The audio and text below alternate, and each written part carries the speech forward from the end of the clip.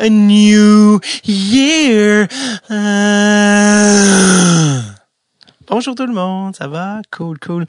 Je sais que quand on écoute un podcast, peut-être Dress Tape ou n'importe quel podcast, on clique d'abord et avant tout sur des noms qu'on connaît. Mais je me dis, surtout à Dress Tape, je sais qu'on a une fanbase très, très loyale, très fidèle. Je me dis que si je fais bien ma job, vous allez écouter aussi les épisodes que peut-être vous connaissez pas la personne après ma barre, mais vous faites confiance à notre sélection puis aux gens qu'on vous présente. Et j'ose espérer que c'est ce genre d'épisode aujourd'hui. Peut-être qu'il y en a plusieurs qui connaissent pas Elisabeth Giguère. Peut-être les plus fins renards sont déjà familiers avec Elisabeth, qui, je vous assure d'entrée de jeu, n'a pas de lien de parenté avec J.S. Giguère, comme disait Don Cherry. Elisabeth, c'est probablement un des secrets les mieux gardés de tout l'univers, de la planète, de toute la planète hockey. La planète hockey. Actuellement, sincèrement, cette fille est en train d'agresser sans aucune retenue Lancier, et ça depuis plusieurs années.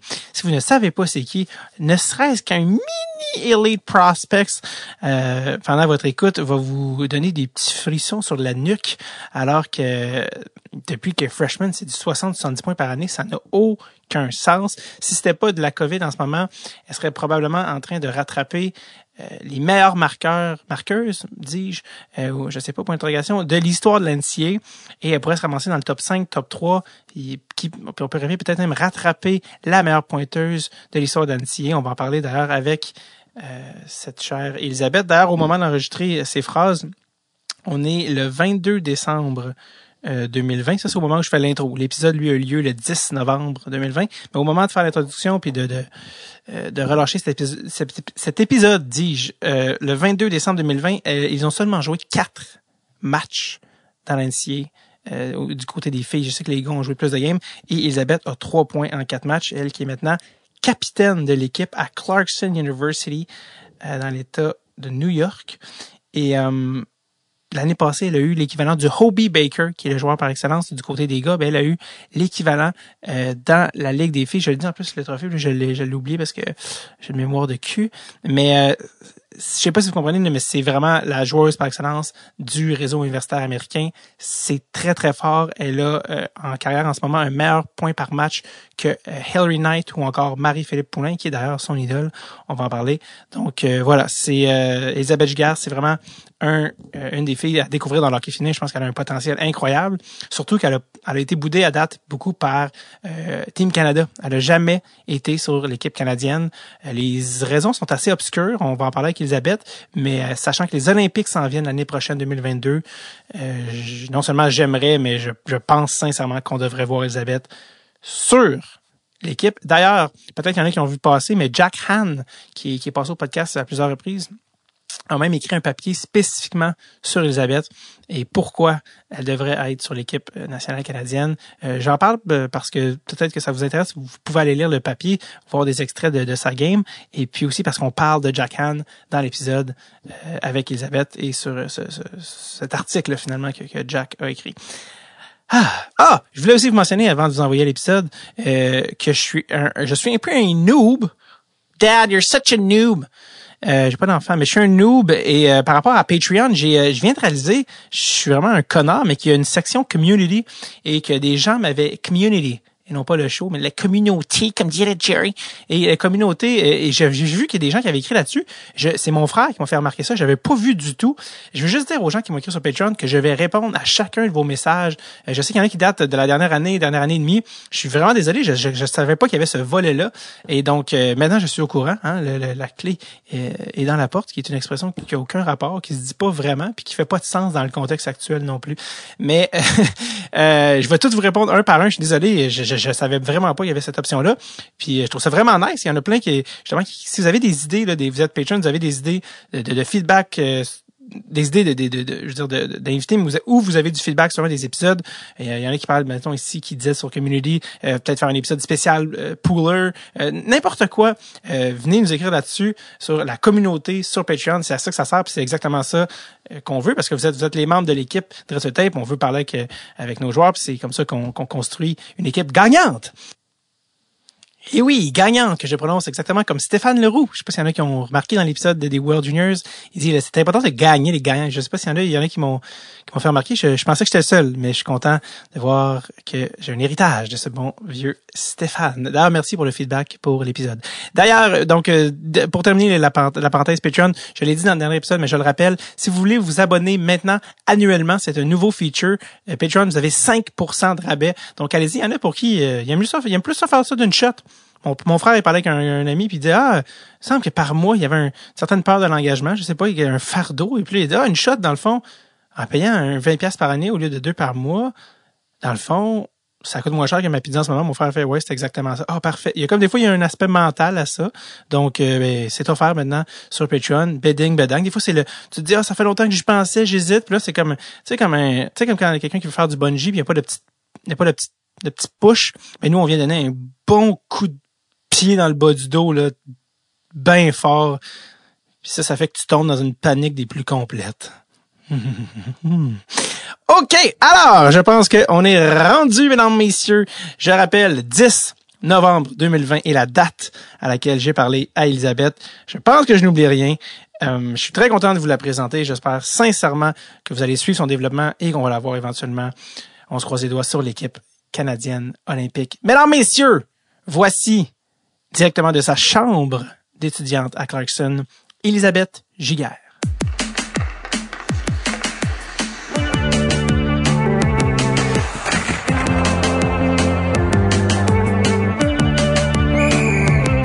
Drette sur le tape avec David Bocage. Elisabeth, merci de prendre le temps de venir nous jaser à Drette sur le tape. Merci à toi de me recevoir. Ça me fait plaisir. Là. En plus, on se parle avec la technologie parce que t'es pas au Québec en ce moment. T'es où non. Exactement? J'étais à Clarkson à l'école. J'étais ici, je pense que je suis arrivé le 1er août. Hein. Le 1er août, je suis arrivé ici. Puis depuis ce temps-là, je suis pas retourné à Québec. On n'a pas le droit vraiment de sortir de New York State à cause du coronavirus. Fait que je sais pas de grand-chose ici. Puis je suis encore ici pour un petit bout. Tu vas encore à l'école quand même pendant ce temps-là? Ouais, c'est différent un petit peu cette année. On a des classes toutes en ligne. On a des classes un petit peu en personne qui font les deux. Fait que dans le fond, pour pas que tout le monde soit en classe en même temps, je pourrais aller, mettons, en personne le lundi, puis le mercredi, je suis sur un Zoom. Mais la moitié de la classe est en personne. Tu choisisses. Ouais, c'est vrai que c'est bizarre, là, mais ça marche. Cool. Puis toi, dans le fond, t'es une fille de quelle région exactement? Je pense que t'es de la région de Québec, mais tu sais pas de Québec exactement. Ben, je viens de Québec. Là, ah oui, OK. Ouais. Je suis née à Vanier. Ah, OK, j'avais vu quelque chose genre Saint-Émile ou quelque chose? Ouais, ben, j'ai grandi là aussi. J'ai déménagé pas mal, mettons. Saint-Émile qui est comme un petit peu au nord là, de Québec, c'est pour ça que je me suis dit... mais tout est dans le proche. C'est comme là, j'étais à Le Bourgneuf. Fait que... Oui, c'est ça. Le Bourgneuf. C'est pas Neuchâtel, c'est ça? Neuchâtel, le Bourgneuf, c'est ça? Là? Je sais plus. Le nouveau nom. Ouais, je pense que c'est ça, mais je sais pas. Nice. Puis, c'est ça, tu t'es ramassé à Clarkson, mais je sais que toi, la NCA, c'est comme quelque chose que t'étais pas au courant, en fait, qui existait jusqu'à comme super pas longtemps avant de te ramasser là-bas. Comment ça s'est passé, cette affaire-là? Ouais, ça m'a pris un bon bout. Je connaissais pas vraiment ça, la NCA, puis il y a pas beaucoup de filles comme moi qui étaient au cégep avant qui se rendaient à NCA, fait que je savais pas vraiment c'était quoi.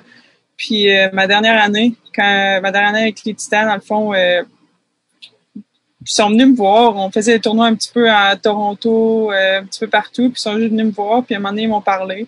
Puis à ma dernière année, puis c'est là que j'ai commencé à regarder un petit peu plus, à être intéressée, puis regarder un petit peu plus de leur game. Mais tu sais, même encore là, j'étais personne vraiment que j'avais vu faire qui avait fait ça avant moi. Fait que c'était un petit peu épeurant. Puis ils m'ont parlé beaucoup, ils ont parlé à mes parents aussi beaucoup. Puis quand on est allé visiter avec mes parents, c'était juste des coachs, puis l'ambiance ici, puis c'était une petite école, puis je sais pas, j'ai vraiment aimé ça, mais même quand je suis arrivée ici ma première année, si tu me demandais de dire toutes les équipes dans la NCAA, j'ai aucune idée, là, tu sais, je connaissais pas tant que ça, mais je savais que c'était vraiment une bonne ligue. Tu sais, j'avais entendu parler des gars un peu, parce que c'est un petit peu plus gros, fait que j'avais entendu parler de eux, mais je connaissais pas grand-chose, non. Puis c'est quoi, tu sais, j'allais dire, c'est parce que je pense que tu sais, parce que ta dernière saison, là, quand tu as joué à Limoilou, si je me trompe pas, tu as fait 69 points en 21 games. Okay? C'est très agressif, là, comme point per game, c'est un peu dégradant pour beaucoup de monde. Et je me dis, avec ce genre de statistiques-là, combien d'écoles t'ont approché, tu sais, à Port Clarkson? Je sais pas. Comme je te dis, là, j'ai regardé parce que je suis aussi allée à Stansted avant. Fait que quand j'étais allée à Stansted, j'avais la décision de choisir de faire, tu sais, comme en Ontario, peut-être ils font un grade 12, tu sais, puis ils vont pas au cégep. Une 12e année. Ouais, une 12e année, puis après ça, ils vont à l'université. Fait qu'ils savaient pas que j'allais faire ça. Fait que j'avais des écoles qui me parlaient déjà là. Mais je pourrais pas te dire de non parce que dans ma tête, c'était sûr que j'allais retourner à Québec pendant une couple d'années puis jouer au cégep. Fait que je sais vraiment pas. Puis après ça, j'avais une couple d'écoles qui m'ont parlé, mais je voulais vraiment pas aller loin de ma maison. J'ai 2 frères à la maison qui sont plus jeunes que moi, puis je voulais pas partir trop loin. Fait que j'ai pas visité aucune école vraiment à part Clarkson. Puis apparemment que ta mère a été vraiment instrumentale, là, comme où est-ce que tu étais, puis dans ton cheminement mental, puis qu'est-ce que ta mère a comme engendré comme réflexion? Ben c'est ça, je l'essayais de dire. Mon petit frère, il était vraiment petit, il avait 3 ans, je pense. Fait que dans ma tête, c'était comme je veux pas partir de la maison. 3-4 ans, là, je veux pas partir de la maison, je veux pas m'en aller loin d'eux. Fait que au début, on regardait juste à Montréal, puis tu sais, quelque chose comme ça. Puis ma mère a dit, ben voyons donc, tu sais, il t'offre une bourse, il t'offre plein d'affaires, tu vas apprendre de l'anglais, tu vas parler anglais, français, ça va tellement t'aider. Mais moi, dans ma tête, j'avais peur, je voulais pas partir, je voulais pas. Puis, mais c'est sûr que ça m'intéressait, là, mais c'était juste la petite poussée qui me manquait à me donner. Qu'est-ce qui te faisait peur à ce moment-là? Juste être loin, juste l'inconnu. Je parlais pas un mot anglais, là. Je te niaise pas quand je te dis que je parlais pas anglais pantoute, puis tu sais, arrivé ici, c'était stressant, là. Je connaissais personne, j'avais pas une personne qui parlait vraiment. Il y avait une personne dans l'équipe qui parlait français un peu, puis tu sais, elle m'a aidé, mais tu sais, mes classes, mais aller essayer de tout faire en anglais au début, c'était dur, là, mentalement. Mais t'as-tu eu peur de couler des cours à cause de ça? Non, parce que j'avais vraiment beaucoup d'aide. C'est pour ça aussi que je suis venue ici. C'était un petit campus. Les coachs m'avaient dit on va te donner toute l'aide qu'il te faut. Puis c'est vrai que j'ai eu de l'aide. J'avais des study halls à chaque semaine. C'est ça. J'ai passé beaucoup de temps à étudier, mettons. Si tu pouvais parler à toi, Elisabeth, tu sais, qui hésitait un peu, qui avait un peu peur d'aller à l'université américaine, mais là, t'es rendu senior, t'es dans ta 4e année. Qu'est-ce que t'aimerais y dire? J'ai pas peur, puis t'as bien fait d'y aller. Non, j'ai bien fait. Parce que là, il y a comme eu un mouvement, de ce que j'ai compris, parce que toi, tu viens de la région de Québec, de filles de la région de Québec qui viennent à NCA, qui viennent même à Clarkson. En tout cas, il y a comme un genre de petit de traînée de poudre derrière toi. C'est quand que tu as pris conscience de ça que tu as peut-être ouvert la porte, ou en tout cas montré à beaucoup de filles qu'il y avait cette possibilité-là, tu sais? Je dirais peut-être l'année passée, parce que même avant ça, moi, je pensais, tu sais, j'y pensais pas trop. Puis en plus, cette année, on en a 3. Fait qu'il y a une freshman qui est rentrée qui venait de Limoilou. On a une en sophomore, 2e année, qui est rentrée de Limoilou. Puis une junior qui est rentrée de Limoilou. Fait que dans ma tête, au début, je me suis dit, ça n'a pas rapport. Puis ils m'ont tout dit cette année dans une entrevue comme ça, qui ont dit, on l'a suivi, elle nous a ouvert une porte. Puis c'était juste fun d'entendre ça. Je suis contente qu'il l'ait fait parce que c'est vraiment une belle expérience. Puis quand tu ressors d'ici avec 4 ans tu parles anglais, français, puis t'as beaucoup de portes qui s'ouvrent pour toi. Fait que... Ouais. J'imagine que le hockey, ça a été vraiment l'élément le plus important en arrivant, dans le sens que là, tu parlais peut-être pas anglais, mais tu parlais hockey. Puis visiblement, tu étais fluide parce que t'as comme établi un record de freshman de première année pour une recrue hockey féminin avec 71 points en 40 games, une affaire comme ça. En tout cas, bref, pas assez de games pour faire 71 points. Puis, non seulement t'avais une saison personnellement super bonne, mais vous êtes rendu en finale, en overtime. Et j'aimerais que tu me dises la suite, s'il te plaît. Parce que c'est un petit peu cinématographique, là, quand même, comme finale. Ouais, ben, c'est sûr que c'était un gros, juste le le tournoi d'NCAA partant du score de finale à la demi-finale à la finale, c'était incroyable. Là. On a gagné les 3 games en overtime, justement. Je sais même pas quels mots utiliser quand je parle de ces 3 games-là parce que c'était tellement beaucoup de pression, stress, fun,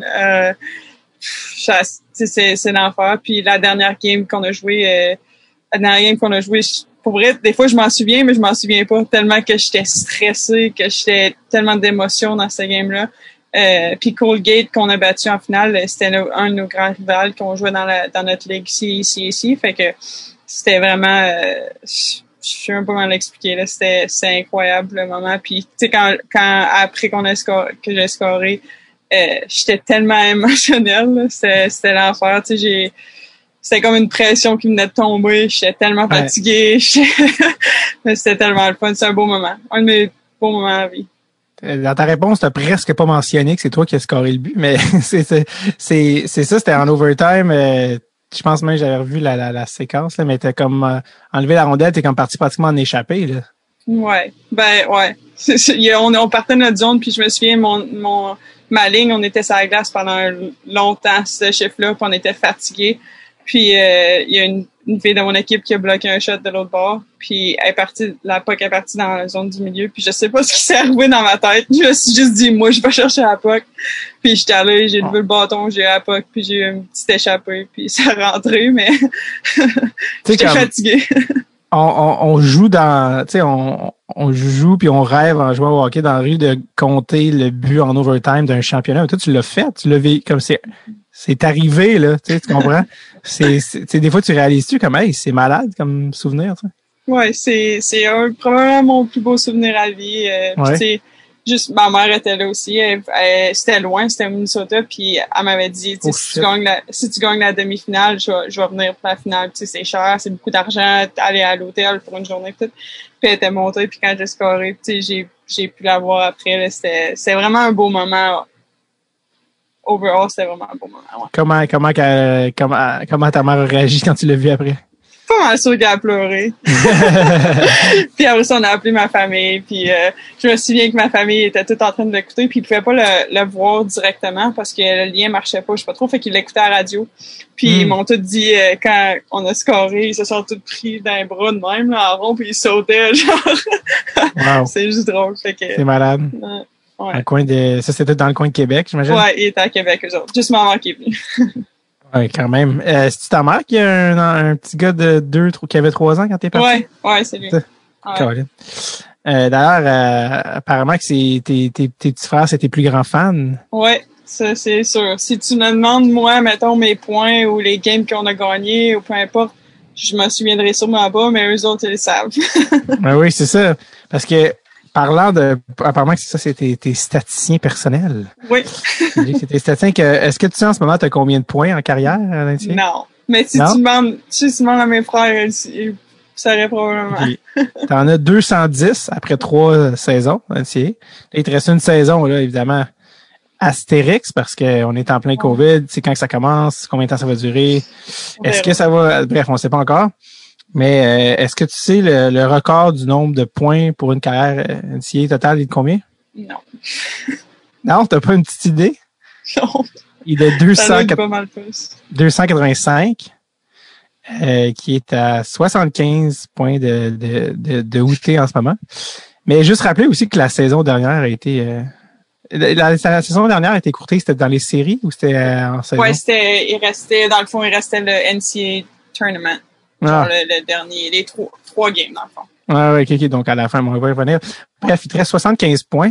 Puis avec tes saisons auxquelles tu nous as habitués, c'est du 60-70 points. Tu pourrais, si dans un cas de saison normal, te rendre dans le top 5, top 3, top 1, peut-être, du scoring en time d'NCAA. Pas trop de pression. Non, mais dans le sens que c'est même pas, tu sais, honnêtement, c'est juste t'as créé ça pour toi-même, là. C'est toi-même qui a créé cette opportunité-là avec des saisons déraisonnablement à haut pointage. C'est quelque chose ça te gêne qu'on parle de ça? T'es pas à l'aise? Ouais, t'es pas. Non, c'est pas grave. Mais mon petit frère, quand il va écouter ça, il va être content. Mais comme, yes! J'essaie de dire, mais elle m'écoute pas. C'est qui a le record à 285 points pour l'NCA? Non, ça doit être une bonne. Ouais, c'est Julie Chu. Sérieux? Ouais. Est-ce que tu la connais? Ouais. Tu la connais personnellement? Ben ouais, là, j'ai son numéro de téléphone, là, elle m'a déjà parlé, puis elle est vraiment, vraiment, vraiment fine. Elle coach à Concordia, à Montréal, là, puis, exact. Ouais. C'est sûr que si j'avais resté à Montréal, ça aurait été une équipe que j'aurais regardée. Parce que c'est vraiment une bonne coach. Oui, elle a joué, c'est ça, non seulement elle a joué NCAA, mais c'est la plus haute pointeuse de l'histoire, puis elle a été aux Olympiques 3 ou 4 fois là, dans ce lot-là. Je sais pas, mais oui. Capitaine d'équipe USA. Mm-hmm. Puis c'est ça, elle, puis là, elle est coach, mais aussi c'est connu parce qu'elle a marié la capitaine de l'équipe canadienne. Caroline, puis là, ils ont deux enfants. Ouais. Elle aussi est incroyablement bonne. Fait que c'est quand même fou de penser que ça te fait de penser que tu pourrais être tes points pourraient se rapprocher de la compagnie de Julie Chu, tu sais. Mm-hmm. C'est sûr que ça serait vraiment un honneur pour moi. Tes coéquipières puis les gens à qui tu joues, ils te parlent-tu de ça? Ouais, mais j'écoute pas. J'aime pas ça. Qu'est-ce qu'ils te disent? Bon, ils peuvent me dire t'es à tant de points, comment tu fais, ou des affaires de même, mais tu sais, j'aime pas ça, là. Puis dans un sens aussi, c'est mon équipe, là. C'est pas juste moi qui score, là. Il y a quelqu'un qui me donne la puck, puis les assists, il y a quelqu'un que je donne la puck puis qui la met dedans. Fait que c'est ça. Tu as eu la chance de jouer avec des bonnes joueuses. Ouais. Comment elle s'appelle? Gable? Ouais, Lauren Gable. Ouais, j'ai joué avec elle 2 ans. Elle est sur Team Canada, je pense. Ouais, elle l'a fait l'année passée. Ouais. Puis je pense que c'est elle qui a le plus de points pour les filles à Clarkson, quelque chose comme ça. Ouais, je sais pas c'est quoi de... Ben que c'est quand même, t'as eu la chance de jouer avec t'as été dans une bonne époque, tu sais, pour avoir le genre de saison que t'as eu, tu sais. Mm-hmm. Oui, c'est ça, tu parlais tantôt de la finale quand ça a arrêté à cause de la COVID. C'était un peu dramatique quand même, là, comment c'est arrivé. Raconte-moi un peu la scène parce que vous étiez pas à Clarkson quand c'est arrivé. Non, on est parti le matin, puis on fallait aller en bus jusqu'à Syracuse. Après ça, à Syracuse, on avait notre premier vol qui allait non, pas à Syracuse cette fois-là, on était à Montréal. C'est vrai, parce qu'on est parti de Montréal. Après ça, on était à Montréal, à Détroit, notre premier vol. Puis, tu sais, à Montréal, à l'aéroport, on voyait toutes les affaires sur Twitter. Je pense que la NBA avait arrêté ou la NHL, puis tout ça. Fait que là, on était là, ben voyons, ça se fait pas qu'on joue. Mais, tu sais, nos coachs étaient tous sur le téléphone, ils essayaient et on pouvait pas manquer notre vol. Fait qu'on prend notre vol, on a atterri à Détroit. C'était notre layover. On arrive à Détroit, on est comme, c'est impossible qu'on joue, ça se peut pas. Mais on espérait qu'on peut jouer, on voulait jouer, mais on voyait tous les commentaires. Puis là, on arrive dans l'avion pour décoller pour Madison, Wisconsin. Puis il y a une fille qui reçoit un texte de sa sœur, puis c'était marqué qui annulait notre saison, puis tout. On était dans l'avion, fait que tout le long, on est parti, le monde le savait, puis ils pleuraient. Tu sais, les seniors, qu'ils étaient finis, eux autres, ils étaient tristes. On est atterri là-bas. On a débarqué. Puis il y en a une couple de filles qui dormaient dans l'avion, fait qu'ils l'ont pas entendu, là. Fait que quand on est débarqué, ils l'ont su, puis ils étaient vraiment, vraiment tristes. C'était juste triste de voir les personnes qui finissaient leur année de même. C'est surtout les seniors qui pleuraient? Ouais. C'est surtout le monde c'était leur dernière année, c'est vraiment plate, là. C'est le monde que tu finis, puis... Là, vous étiez rendu, c'était quoi? C'était le top 4? C'était Top 8. Le quart de finale, on allait jouer Wisconsin là-bas. OK. Fait que vous n'étiez pas à 3 games de la finale, mettons. Là, c'était vraiment... encore plusieurs rondes. Wow. Puis là, vous avez juste repris l'avion. Ouais, ben on est resté là le soir. On est allé super au restaurant, puis parti après, là, il y avait... En tout cas, mais ouais, c'était vraiment plate d'apprendre comme ça. Est-ce que, selon toi, t'étais comme on avait des chances de gagner le championnat? Oui, on sait jamais. On sait jamais. Je veux dire, les équipes étaient vraiment bonnes. Je te mentirais pas. Wisconsin était vraiment fort. Il y avait plein d'équipes dans le tournoi. Cornell était là. Il était vraiment fort, mais c'est une game.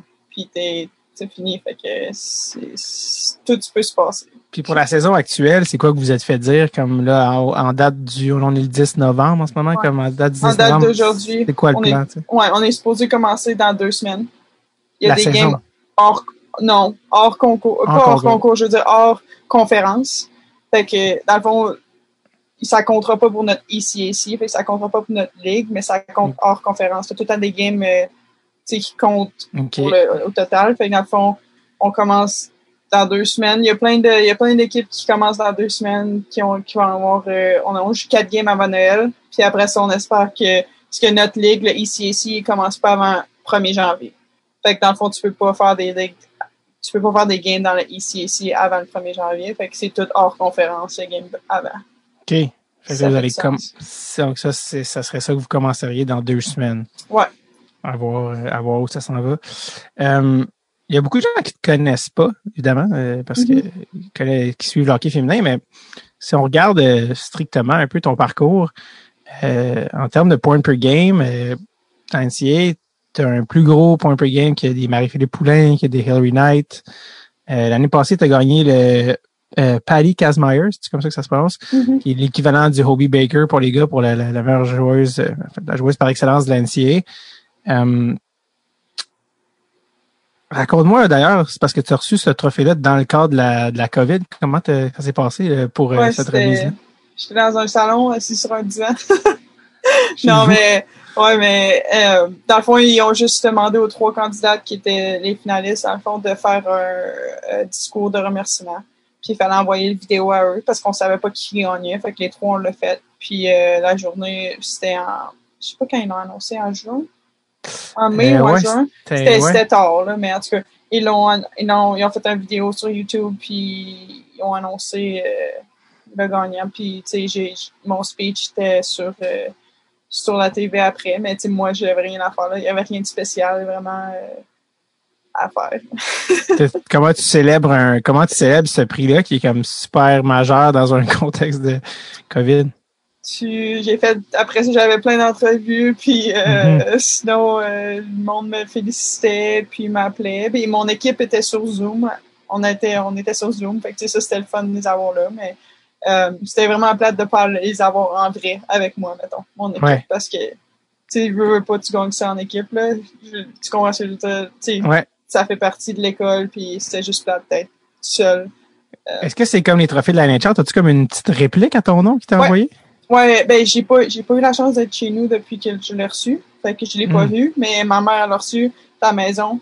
Puis Elle est dans la chambre de ton frère. Non. Non, mais il aimerait ça. Non, ils l'ont mis où? Ils l'ont mis pour que tout le monde... Dans ma chambre. Dans ta chambre, OK. Ma mère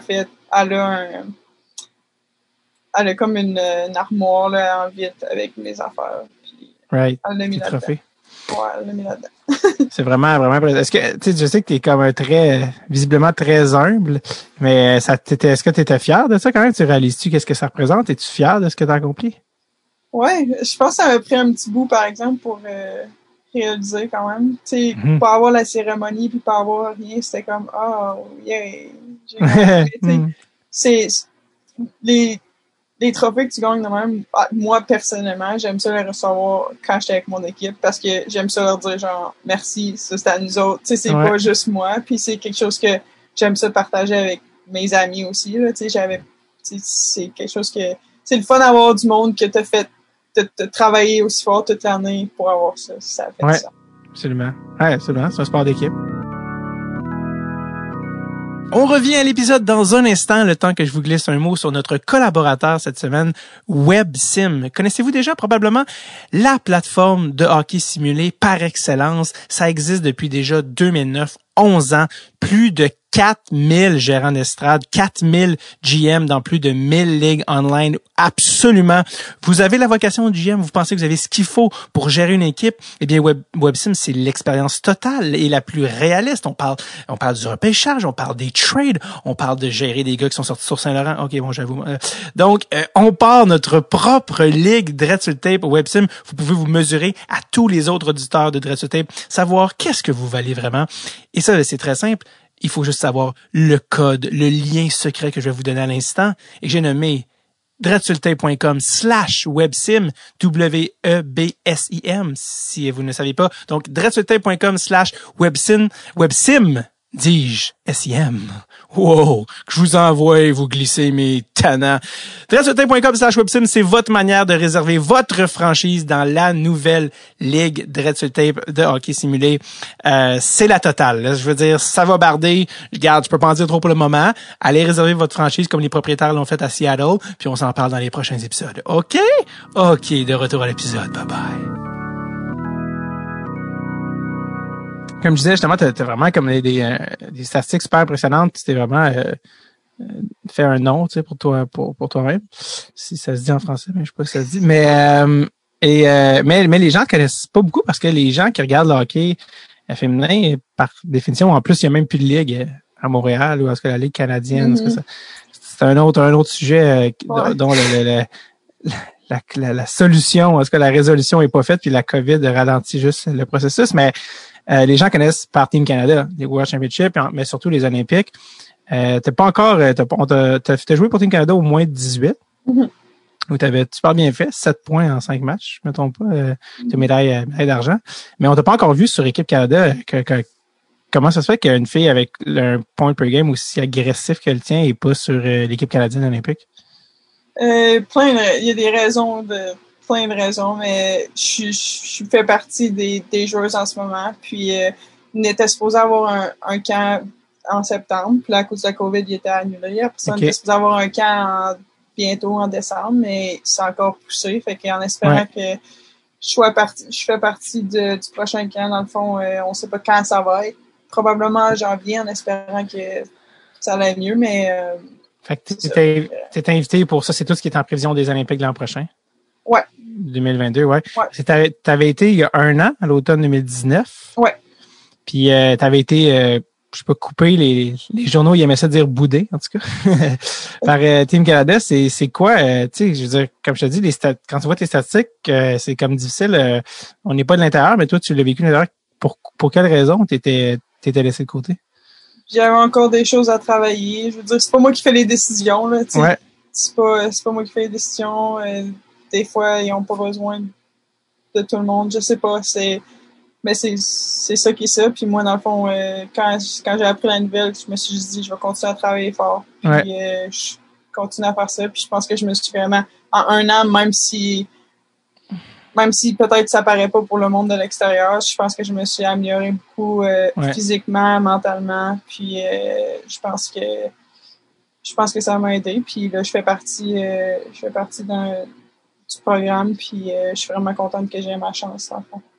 C'est quoi les trucs qui t'avaient dit d'améliorer? T'avais-tu dit de donner des trucs? Sur quoi travailler? Plus ma santé physiquement, sinon sur la glace, juste continuer à travailler, apprendre. Je veux dire, même si tu penses que mettons mon shot, même si tu penses qu'il est bon, ben c'est quelque chose que je vais travailler encore ou des choses comme ça, mais rien de spécifique, plus physiquement, puis être plus prête pour le haut niveau. Là. Et il y avait un article dans lequel il disait que tu avais apparemment une déformation aux hanches qui donnait des maux de dos, un truc de... C'était-tu relié? C'est quoi ça dans l'équation? J'ai des problèmes physiquement. Je veux dire, j'en ai eu un peu toute ma vie, mais c'est juste des choses qui font partie de ma vie puis que j'ai appris à contrôler. Puis je veux dire, j'ai pas manqué de game, ça fait 3 ans. Puis je continue à travailler là-dessus. Puis comme je t'ai dit, je pense que j'ai pris une coche cette année. Puis je suis plus en forme que j'ai jamais été. Cool. Je t'avais envoyé un article justement qui parlait de ça il y a une couple de mois. Il y a un Jack Han. Je sais pas si tu connaissais ce gars-là. C'est un gars qui est passé. Oui, t'allais dire. Oui, ben je pense que j'ai entendu. J'ai entendu parler. Je pense que je l'avais lu. Ça fait longtemps. Je te l'avais envoyé. Ouais, c'est moi qui te l'avais envoyé. En fait, je t'avais dit, t'as lu un article sur toi. Puis Jack, c'est un gars qui est passé au podcast, qui a travaillé un petit peu comme coach avec vidéo avec les Marlies de Toronto dans la Ligue américaine. Puis ça donne qu'on est allé au même secondaire, en fait. C'est ça qui est drôle. Puis là, il travaille plus pour les livres, il écrit des blogs. C'est un gars qui analyse beaucoup le hockey, qui est très dans l'analytique, autant les statistiques avancées, les vidéos, tout ça. Et s'il y en a qui l'ont pas lu, allez le lire. Là, c'est sur un article qui parle de tes tes prouesses offensives, mais d'un point de vue vraiment analytique, qu'est-ce qui fait que tu es aussi bonne, tes forces. Puis même lui, en fait, il arrive avec l'angle de comment jouer contre toi. Tu sais, comment tu fais pour te défendre. Je me souviens de ça. Oui, exact. Ça, c'est que ça marque. Quand je savais l'article, tu le savais pas, tu me disais non, j'ai pas vu ça, puis tu l'as lu. Qu'est-ce que t'as pensé de l'article? Qui allait dans les détails quand même de ta game. Ouais, c'est ça. Je m'en souviens, c'était le fun de voir une autre perspective, genre de comment, pas juste dire, mettons, elle est rapide, elle fait ça. C'était plus vraiment analyser mon style de jeu. Puis je trouvais ça drôle de voir aussi comment qu'il voyait comment me bloquer dans le fond, comment jouer de défense contre moi. Puis je trouvais ça drôle. Puis dans le fond, ça m'a quand même aidé un peu. Je dirais, si elle fait ça, tu sais, j'essayais dans ma tête, je me disais, je devrais faire ça. Puis des affaires de même, mais c'était le fun, c'était intéressant de voir ce qu'il pensait. Puis je pensais que c'était un bon article. Qu'est-ce que t'as appris en lisant l'article? Je me souviens qu'il parlait à un moment donné de comment que quand je reçois la puck en sortant de la zone, puis des affaires de même. Puis dans ma tête, j'ai rien de spécifique que j'ai appris, mais c'était juste c'était drôle de voir. C'est vrai, des fois les défenseurs font ça contre moi quand je fais ça, ou des choses comme ça, mais. Fait que les tendances, les patterns. Ouais, les tendances, c'est ça. Les tendances souvent, puis quand j'y pense, c'est vrai que je fais souvent ça, mettons, ou je suis là, peut-être qu'il faudrait que je trouve de quoi d'autre à ajouter. Puis c'est-tu un comment dire, y a-tu des excuse, c'est mon alarme de parking ça. Y a-tu des affaires que tu t'es dit parce que les affaires ils donnent quand même des points à améliorer sur mettons la zone offensive, zone défensive, ces affaires-là. Est-ce qu'il y a des affaires là-dedans que tu faisais oh shit, genre tu sais, est-ce que quelqu'un avait déjà autant décortiqué ta game par vidéo? Pour toi, tu sais, même si vous avez des vidéos à Clarkson, pas à ce niveau-là. Non, je pense pas, mais je me souviens pas exactement des points, mais je me souviens que c'était vraiment intense. C'était vraiment, je sais pas comment l'expliquer, là, mais c'était intense. Détaillé. Mettons, détaillé, c'est ça. Puis, zone défensive, zone offensive. Offensive aussi, ouais. Zone neutre. Comme quoi, il paraît que ta force en zone neutre, mais comme quoi t'avais encore des trucs, il disait même des trucs que tu peux améliorer dans ta game, tu sais. Faudrait que je le relise. Ouais, c'est ça. C'est toi, t'as pas joué depuis. Bref, sa conclusion était aussi par rapport à, évidemment, comme qui disait que Team Canada rend la vie facile à toutes les autres équipes en ne t'incluant pas sur leur roster parce que même si t'avais des trucs à travailler, t'avais quand même une force offensive de frappe qui était quand même dure à négliger. D'ailleurs, Jack, j'ai dit que j'allais te parler aujourd'hui. Puis il voulait que je te dise que si tu veux, qu'il dit que tu peux le texter quand tu veux, si tu as envie de patiner avec son groupe de midget 3A à Montréal. Lui, il travaille avec des jeunes. Ou si tu veux étudier du vidéo par Zoom, il fait dire qu'il le ferait gratis parce qu'il dit qu'il croit en toi et que qu'à ta place, ça ferait longtemps qu'il aurait envoyé promener Team Canada pour aller jouer avec genre la France. Tout le monde qui se font naturaliser là, pour jouer pour d'autres équipes. Merci. Mais bref, ça pour dire, son offre est sérieuse et tient. Donc, si tu veux que je te mette en contact avec Jack, lui, il est game d'améliorer ta game et de faire des vidéos avec toi, si ça te tente. Ben oui. Parlant de Team Canada, tu as parlé de justement que tu as travaillé sur tes trucs. T'as comme j'imagine que tu as des objectifs assez clairs. Surtout que c'est ta dernière année universitaire. Ça donne comme bien parce que les Olympiques sont l'année prochaine, 2022. Parle-moi de, on a parlé du passé pis ça, mais pour les Olympiques de 2022, comment tu vois ça? C'est quoi tes objectifs? Comment tu veux y parvenir? Ben, dans le fond, c'est ça. J'ai pas été à un camp. Ça fait un petit bout qu'on n'a pas pu, j'ai pas pu être avec ces joueuses-là, puis me comparer, puis voir ce que j'avais amélioré. Fait que c'est sûr que j'ai vraiment hâte de pouvoir embarquer sur la glace avec eux, puis voir où ce que je suis, puis ce que j'ai amélioré, puis tu sais, juste être sur la glace, ça fait vraiment longtemps. Fait que ça, c'est quelque chose que j'ai hâte de faire. Puis après ça, juste travailler fort en espérant qu'on ait une saison cette année, leur prouver que j'ai ma place d'un camp, d'essayer de leur prouver que j'ai ma place. Puis juste travailler sur moi-même. Je veux dire, je prends pas les décisions. Fait que j'ai juste hâte de pouvoir me prouver, dans le fond. Quand tu es dans les camps de Team Canada, est-ce que tu trouves que tu es de calibre? Est-ce que tu trouves que tu te sens plus faible? Comment tu te sens par rapport au groupe? Comme je t'ai dit, ça fait vraiment longtemps. Je me souviens pas de la dernière fois que j'ai embarqué sur la glace avec eux. Tu sais, ça fait vraiment longtemps. Puis, mais je me souviens, à 18, je trouvais que j'étais correct. Puis, Mais ça fait vraiment longtemps que j'ai pas eu une vraie game avec eux. Là. Je me souviens même pas. Je pourrais pas te dire. T'es-tu en relation avec les joueurs de Team Canada? Comment t'es connais-tu? Ben oui, j'en connais plein. Il y en a, on se parle des fois. Il y en a qui reach out, là, qui me textent pour savoir comment que je vais. Même, je suis vraiment proche de Lauren Gable, justement. Ouais. On a joué déjà ensemble, fait que c'est sûr que je parle beaucoup. Puis non, je les connais. Puis est-ce que tu parles à des personnes de Marie-Philippe Poulin ou du monde comme ça? Non, Mélodie Daou, elle me parlé il y a pas long, justement cette semaine, pour me féliciter d'être fait partie d'un groupe de filles comme ça. Puis j'ai vraiment apprécié ça. Puis quand c'est des personnes que je regarde vraiment, puis Julie Chu, je sais qu'elle n'avait pas parti, mais c'est quelqu'un qui est proche de Caroline Ouellette, puis qui m'a parlé une couple de fois. Puis ça, c'est juste savoir comment que je suis pas, puis des choses comme ça. Fait que c'est tout le temps le fun. Absolument. C'est qui toi tes idoles dans le hockey? Je pense que Marie-Philippe Poulin, ça a tout le temps été mon idole parce que elle a joué contre mon cousin Midget 3 puis tout. Fait que moi, je l'ai vu jouer même avant qu'elle soit Marie-Philippe Poulin. Ouais. Puis elle a tout le temps été tellement bonne, puis je l'ai tout le temps regardé. Mais sinon, moi, je regarde vraiment la NHL. Puis Nathan McKinnon, c'est mon joueur préféré maintenant. C'est incroyable. Je le trouve tellement fort. Puis c'est mon idole. Mais c'est mon idole, genre, comment il travaille fort, sa puissance, c'est un grand droitier. Puis des fois, ça me fait penser à moi. Fait que je suis pas doute comme lui. Je veux juste dire, c'est quelqu'un que je regarde comment il joue là, ça game. Ouais, j'allais dire, les deux, vous êtes droitiers, tu sais. Mais toi aussi, à 5 et 10, c'est ça à peu près? C'est quoi ta moyenne, les filles au hockey? 5 et 10, c'est grand quand même, non? Les filles, il y a tellement une grande distance. Tu peux avoir des filles de 5 pieds à 6 pieds. Ah ouais? C'est vraiment, ouais. Mais je te dirais que 5 et 7, 8, c'est probablement la moyenne. 6, 7, 8. Je te dirais Marie-Philippe Poulin, Midget 3, c'était contact, ça, Midget 3? Oui. Mm-hmm. Elle était bonne, ouais. Ah, barouette, OK. Elle se laissait pas intimider, là. Non. Je me souviens, c'était Midget 3 ou Midget Espoir? Il me semble que c'est Midget 3. Mais dans les deux cas, c'est contact. Ouais, les deux cas, c'est contact puis c'est fort. Là. Elle était vraiment bonne. Wow, je savais pas qu'elle avait joué là. Elle, c'est vrai qu'elle vient, je pense, de la Beauce, ouais, juste au sud. Fait que. Puis quand t'étais jeune, comme à quel âge t'as commencé à jouer au hockey, puis c'était qui t'avait inspiré? J'ai commencé plus tard parce que, dans le fond, mon cousin, il jouait, était un peu plus vieux que moi, puis ma cousine de mon âge a commencé, mais moi, j'ai pas commencé à patiner avant 7 ans, je pense. Tu sais, c'est quand même vieux, 6-7 ans. Fait que j'ai commencé à patiner, j'étais vraiment pas bonne.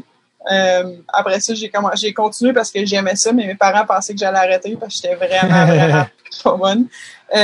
Sinon, tu sais, j'ai joué vraiment des niveaux bas, novice B, tu sais, j'étais pas... puis après ça, je sais pas ce qui est arrivé à la tombe, ça a commencé à être meilleur. J'ai amélioré mon patin. C'était ça que j'avais vraiment de la misère. Puis sinon, je regardais vraiment plus à mon cousin. Je sais que c'est un gars, mais c'est quelqu'un que, tu sais, je regardais tout le temps jouer, puis lui, il performait vraiment bien. Sinon, c'est Marie-Philippe Poulin à jouer contre lui, fait que c'est ça. T'étais-tu proche de ton cousin? Oui, vraiment. On jouait souvent. C'est quoi son nom? Guillaume Asselin. Guillaume Asselin. Puis lui, as-tu joué au hockey? Oui, il a joué dans LHGMQ, puis tout ça, puis là, il est en Suisse, justement. Il joue, wow. Ligue nationale B? Ouais, ben, je sais pas c'est quoi la ligue, le nom de la ligue, là, mais il est pas prêt, maintenant. Ouais, s'il joue en Suisse, si tu joues en Suisse, si t'es pas suisse, c'est parce que t'es bon. C'est ça la règle. Fait que Marie-Philippe Poulin, ça fait, est-ce que ces Olympiques, elle était là déjà en 2010, c'est ça, right? C'est le premier, ouais. Ça fait 10 ans, fait que toi, t'avais comme 13 ans, dans le fond, tu sais. Ouais, j'étais jeune, ouais. Fait que dans le fond, c'est ça. Je les ai regardés, ces Olympiques-là, puis les Olympiques d'après, puis c'est sûr que c'est vraiment... C'était la joueuse que tout le monde a regardé, puis moi, c'est quelqu'un que... Tu sais, je la connaissais pas, mais je connaissais un peu avant, puis parce que je l'avais vue, tu sais, à Québec, puis la Beauce, tu sais, elle était proche, mais... non, c'est sûr que c'était... Y as-tu déjà parlé? À Marie-Philippe? Ouais. Ouais, j'ai déjà parlé. Comme récemment, c'est ça? Ouais, j'ai déjà parlé mon camp, dans le fond, mon dernier camp, je pense que j'ai fait avec l'équipe senior, là, 2 ans, c'était ma roommate. Pour vrai? Ouais. Ah, OK. Ouais. Fait que elle est Ça au fait juste courant. longtemps. Ouais, c'est ça. Tu sais, des fois, on dit rencontre pas tes idoles. Comment t'as trouvé? Parce que des fois, t'es déçu de rencontrer tes idoles. Comment t'as trouvé ça en rencontrant Marie-Philippe? Elle était incroyable, mais j'étais tellement gênée, là. J'étais vraiment gênée. Elle s'en rendait compte, j'imagine. Je sais pas. Je pense que oui, mais c'était vraiment le fun, par exemple. C'est une belle expérience que j'ai eue. T'as-tu regardé les Olympiques? Tu sais, sachant que t'avais pas été sélectionné pour les Olympiques, mon putain de parking. Sachant, je vais prendre un ticket de parking pour continuer cette entrevue. Quand t'as regardé les Olympiques de 2018 pour lesquels t'avais pas été, t'as été laissé de côté, puis sachant comment ça a fini, t'avais-tu regardé ces Olympiques-là, puis comment tu te sentais par rapport à ça, tu sais? Ouais. Je veux dire, j'ai pas été pris pour une raison, puis c'est bien correct. Ils se sont quand même rendus en finale, puis ils ont perdu en shootout. Je veux dire, tu peux pas te rendre plus loin que ça. Puis c'était triste parce que quand tu vois ça, moi, les voir pleurer après, puis je suis comme, j'aurais tellement aimé ça être là, mais dans un autre sens, ils ont tellement travaillé fort, puis c'est comme, j'aurais aimé ça qu'ils gagnent, puis tout, mais je veux dire, j'étais pas fâchée, j'étais pas rien, j'étais juste triste qu'il n'ait pas gagné, je veux dire. T'avais-tu envie d'être là puis de faire une différence? C'est sûr que oui, là, je veux dire que n'importe qui espère aller là un jour aurait aimé ça être là, puis les aider, si j'avais même pu les aider, mais tu vois ce que je veux dire. Ouais, absolument. Puis ça serait quoi ta ligne de rêve avec qui tu jouerais sur Team Canada? Si t'avais le choix. Pas de limite. Ben là, Marie-Philippe Poulin. Je me sens avoir deux Marie-Philippe Poulin. C'est ça, à gauche. Mais j'aime bien. Moi, je suis droitière. Elle est droite? Ouais. Donc, ça prend un centre et un ailier gauche. Ouais. Donc, Marie-Philippe est centre. Mélodie Daou, je pense qu'elle est à droite, par exemple. Ouais, mais il y a des compromis qui peuvent se faire. C'est ça. Non, mais c'est sûr, ces deux filles-là, c'est des Québécoises que j'admire beaucoup. Ouais. Wow. Je t'ai même pas demandé en quoi tu étudiais à Clarkson.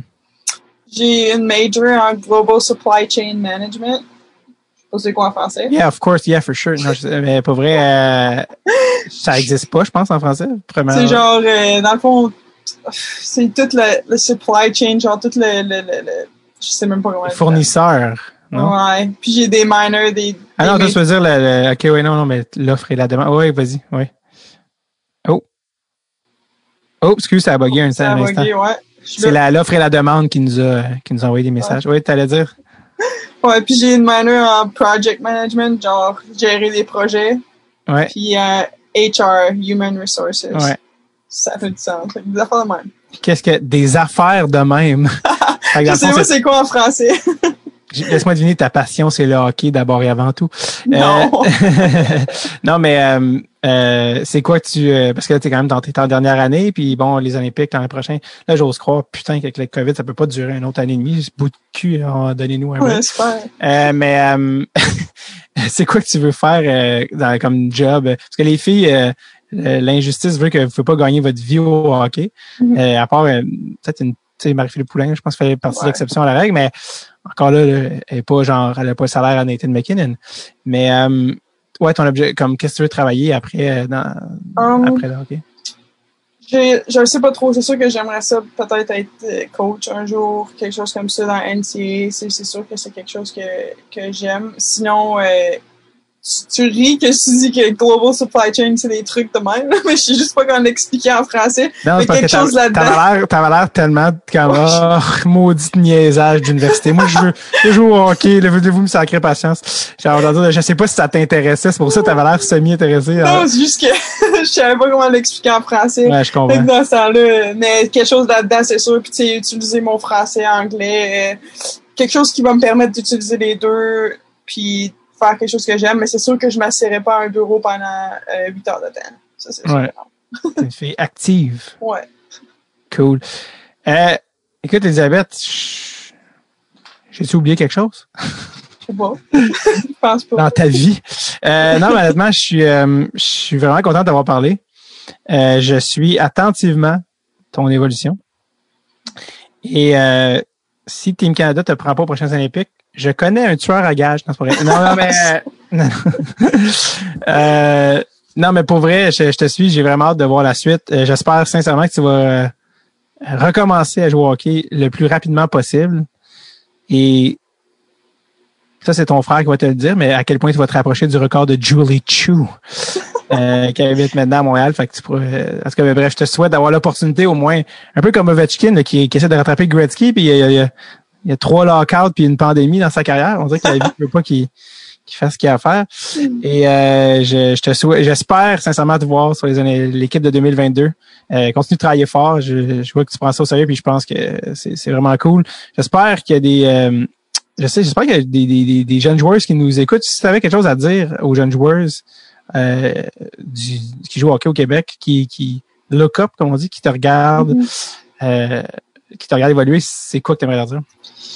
Je veux dire, abandonne jamais. Je veux dire, moi, au début, comme j'ai mentionné un peu avant, le patin, c'était pas ma grande force, puis mais j'aimais tellement ça, jouer au hockey quand j'étais jeune, puis moi, ça m'a pas empêché de m'améliorer, puis pratiquer mon patin. Puis, tu sais, là, je suis dans la NCAA, je vais à l'école avec une bourse, puis, tu sais, je peux dire, tu peux juste croire en toi-même. Je pense que c'est ça le plus gros message que je pourrais dire aux jeunes filles, ouais. C'est un très bon message. C'est les gens des fois ils disent c'est qui disait j'ai pas de talent, mon seul talent c'est que je travaille fort. Mais c'est comme ça que ça commence, dans le sens qu'au début t'es jamais bon à quelque chose, il faut que avant d'être bon t'es poche. Tu comprends? Ouais. c'est dans peu importe. Fait que merci encore une fois d'être venue, Elisabeth, c'est vraiment cool. Puis je réitère, si tu veux si tu veux parler à Jack Han, tu m'écriras puis fait que merci beaucoup. Merci à toi, bonne chance. Merci.